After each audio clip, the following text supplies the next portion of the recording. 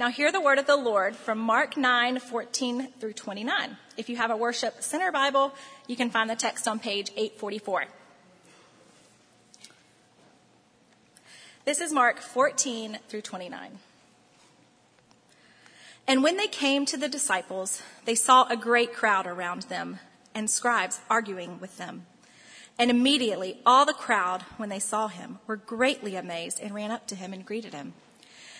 And he asked them, "What are you arguing about with them?" And someone from the crowd answered him, "Teacher, I have brought my son to you, for he has a spirit that makes him mute. And whenever it seizes him, it throws him down, and he foams and grinds his teeth and becomes rigid. So I asked your disciples to cast it out, and they were not able." And he answered them, "O faithless generation, how long am I to be with you? How long am I to bear with you? Bring him to me." And they brought the boy to him. And when the spirit saw him, immediately it convulsed the boy, and he fell on the ground and rolled about, foaming at the mouth. And Jesus asked his father, "How long has this been happening to him?" And he said, "From childhood. And it has often cast him into fire and into water to destroy him. But if you can do anything, have compassion on us and help us." And Jesus said to him, "If you can, all things are possible for one who believes." Immediately, the father of the child cried out and said, "I believe, help my unbelief." And when Jesus saw that the crowd came running together, he rebuked the unclean spirit, saying to it, "You mute and deaf spirit, I command you, come out of him and never enter him again." And after crying out and convulsing him terribly, it came out, and the boy was like a corpse, so that most of them said, "He is dead." But Jesus took him by the hand and lifted him up, and he arose. And when he had entered the house, his disciples asked him privately, "Why could we not cast it out?" And he said to them, "This kind cannot be driven out by anything but prayer." This is the word of the Lord. Thanks be to God. Good morning, everyone. There's about 6 months worth of good preaching in that text. We've got about just a few minutes together.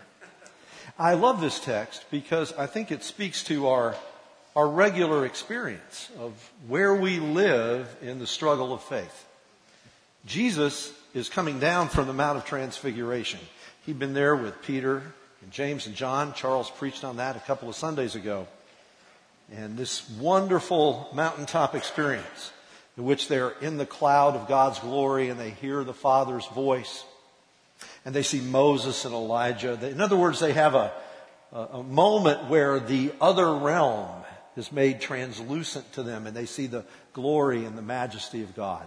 They then, so great, Peter wants to, let's just stay right here. But they have to go back. They have to go back down the mountain. And when they get to the bottom of the mountain, what do they find? Well, they find the chaos, the confusion. They find the terror and the despair of everyday life.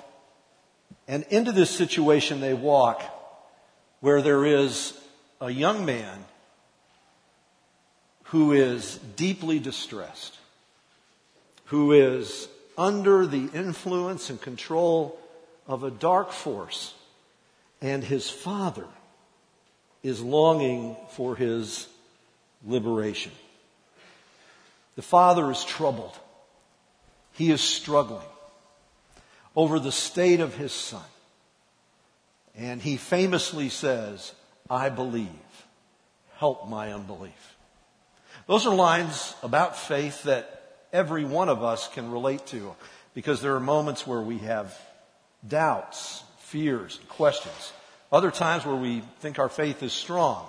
And so we live with that admixture of both faith and doubt. I believe, help my unbelief.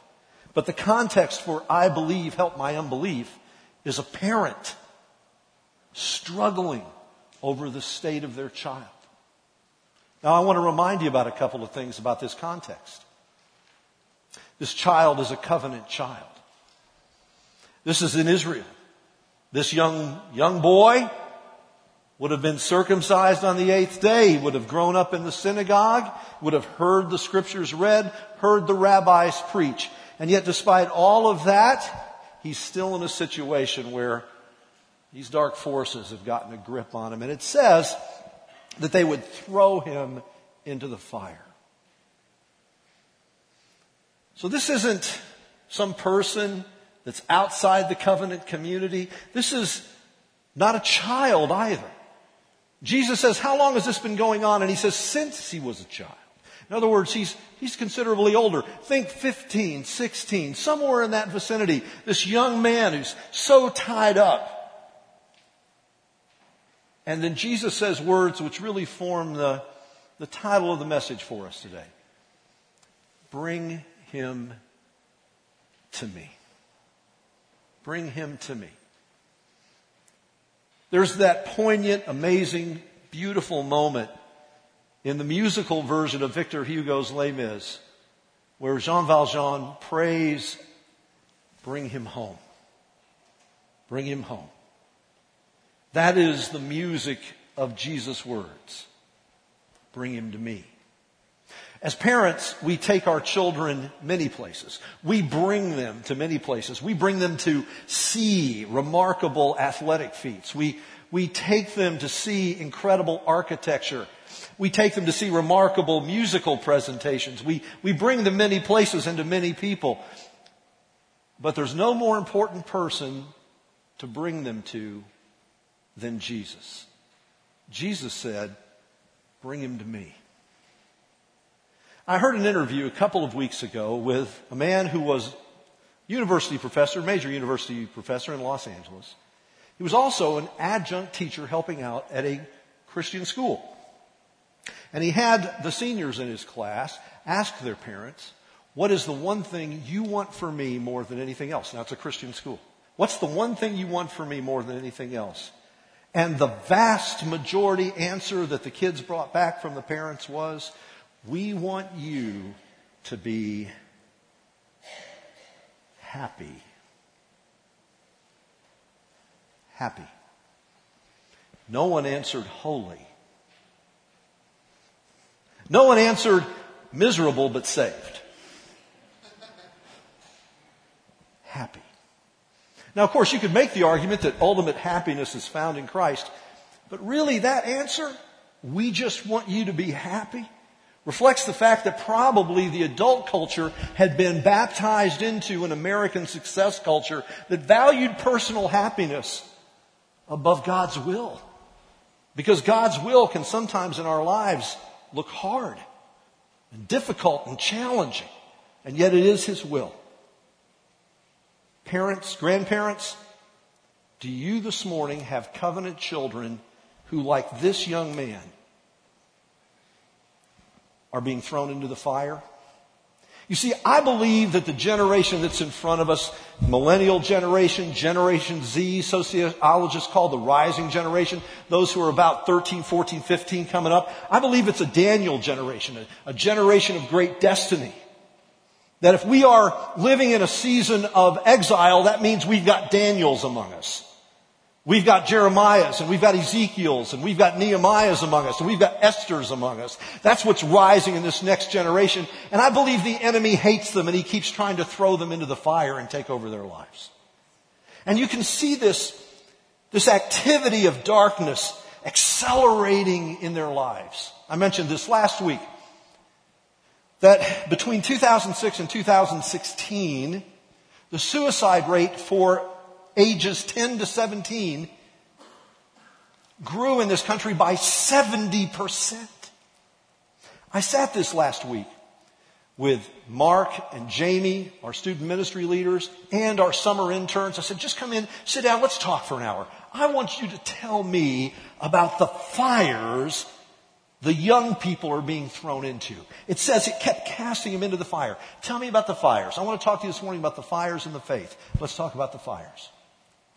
And they said to me, the biggest single issue in the life of the 14, 15, 16-year-olds we talk to is isolation.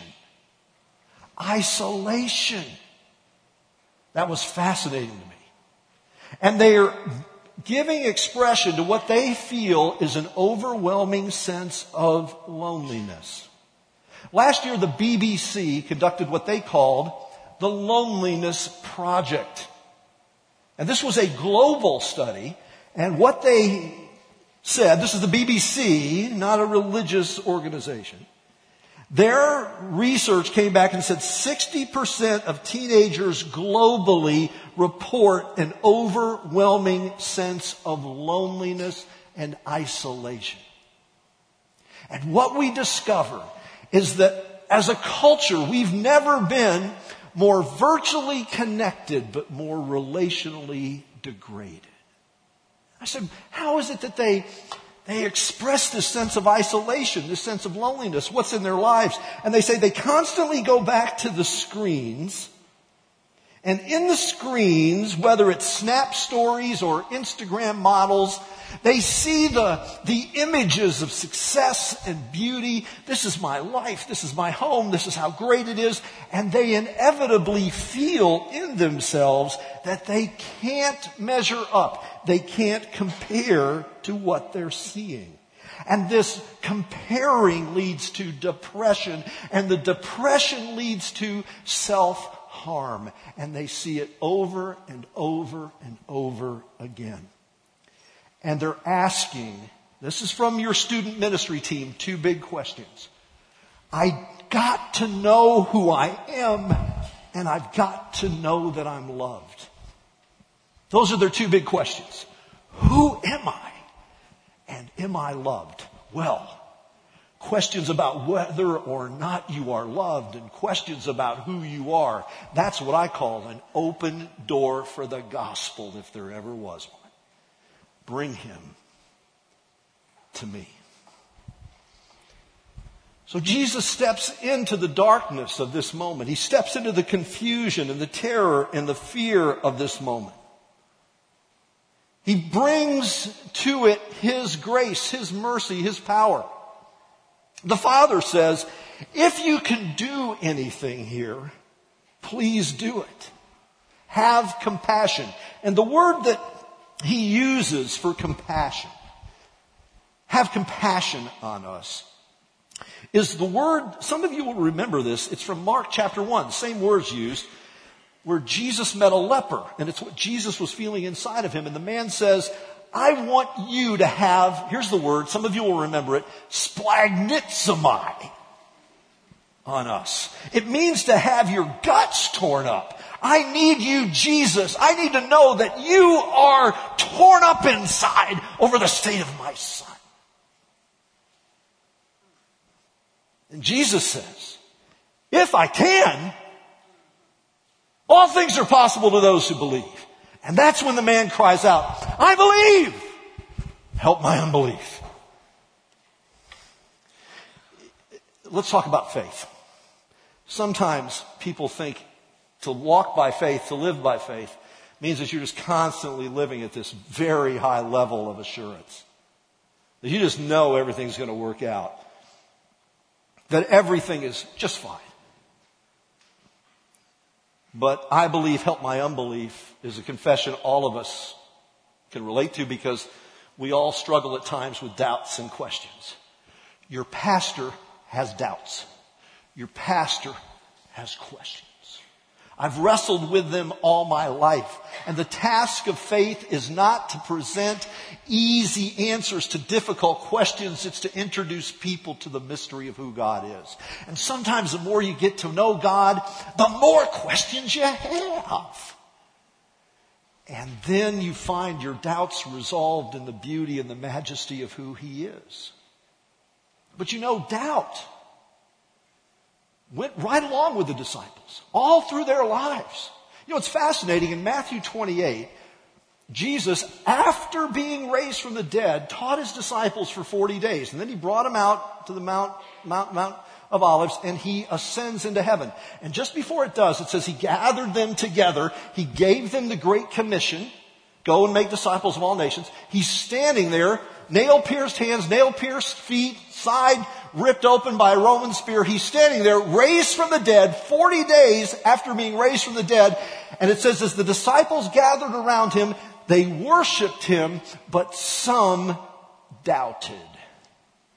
Now, can you imagine standing there, seeing the resurrected Jesus and going, yeah, I don't know, I'm not sure. I don't know, man. I'm not sure. And then he ascends and you go, yeah, I don't know. I'm not sure on some days.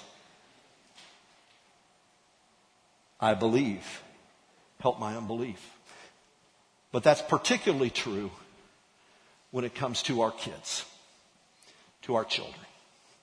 We know our children stand in a unique relationship to God. That's why we baptize them. Because we're commanded to make disciples by baptizing and teaching. And so we baptize them. We acknowledge, as Peter said on the day of Pentecost, that the promise is for you and for your children and for all who are far off, as many as God shall call. So it includes our children. Your children are holy. Isaiah promised that the sons and daughters would be brought from afar. We know that this is the promise of God. But sometimes when we go, I look at the book and I see the promise, but then I look at my kid and I see the fire. He keeps getting thrown in the fire. Jesus, I need you to help me. Help me. I need you to help my son. I need you to help my daughter. They need to know who they are. They need to know that they're loved. Listen, friends, there are no undiscipled children. The only question is by whom they're being discipled and into what. And they will either be discipled by 9 hours a day of this and constant immersion in the community that tells them their values, or they will be discipled by Jesus himself, who will call them to follow him no matter what the cost is, and show them how much they're loved, and help them discover that their identity is not in their sexuality, their identity is not in their possessions, their identity is not in their accomplishments. They are in Christ Jesus. He is their life. And they are loved. And you are loved. Because what you find out about identity and love is this. For some of you, that confession of sin this morning, some of you were doing that going, that's a bit strong. I don't know about that. I mean, I sinned, but that's kind of strong. You don't know how bad you are. You are, in the words of the old song, bad to the bone. If you're breathing, you're sinning. You just don't know the truth that Luther so exquisitely gave to us when he summarized it this way: simul justus et peccator. At the same time, just and sinners. We are sinners, but we are made just by the blood of Christ. We don't know, quoting Tim Keller now, how bad we are, but how deeply loved we are. And called just and holy and called children. And so Jesus steps in. Bring him to me. You see, sometimes you're going to have faith in Jesus, but sometimes you have to have faith for other people. And that's where the struggle lies. Your faith probably for yourself is okay this morning. Just speak to you pastorally. My faith in Jesus is okay, but my faith for this child, I'm struggling. This faith for my grandchild, my faith here is okay, but my faith in, but my faith for is struggling. I believe, help my unbelief. And Jesus steps into this and he brings his grace and his mercy, his overturned heart into the situation, and he frees that boy. And then it says when he was set free, he looked like a corpse. I'm going to tell you something, parents, grandparents, when God gets to work with your kids, it's going to look worse before it looks better. He looked like a corpse. And then it says Jesus came over to this corpse-like boy, and he took him by the hand, and it says, the scripture says this, he arose. The son that looked like a corpse arose into his father's arms. And in that moment, my friends, there was a prophecy. Because this event takes place about a week just a little while before, Jesus will go to the cross and they will lay his body down. And then the Son of God will arise and come home to his Father.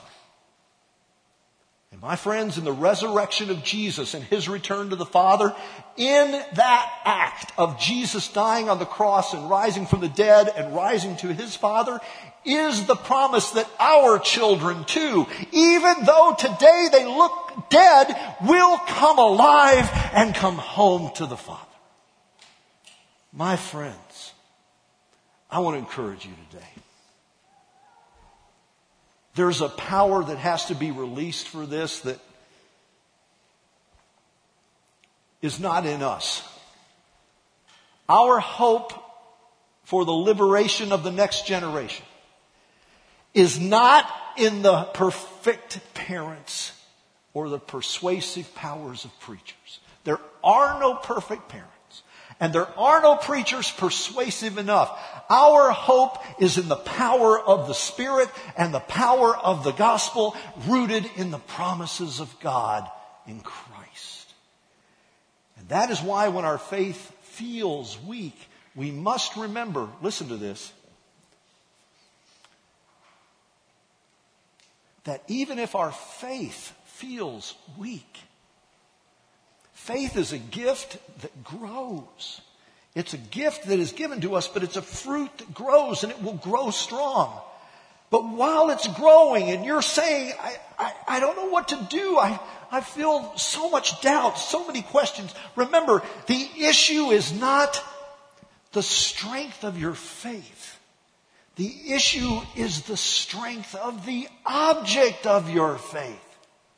And you do not have faith in faith. You have faith in Christ, the unchanging, unconquerable, unstoppable, powerful, mighty Son of God, your rock, your strong tower, your deliverer, the God of your fathers, the God of your children, the God of your grandchildren, the God who says to fathers and mothers and sons and daughters, I will be your God and you will be my people. Our faith may be weak. Our God is strong. It is not a question of whether or not we can hold on. It's the fact that he holds us. And when you know that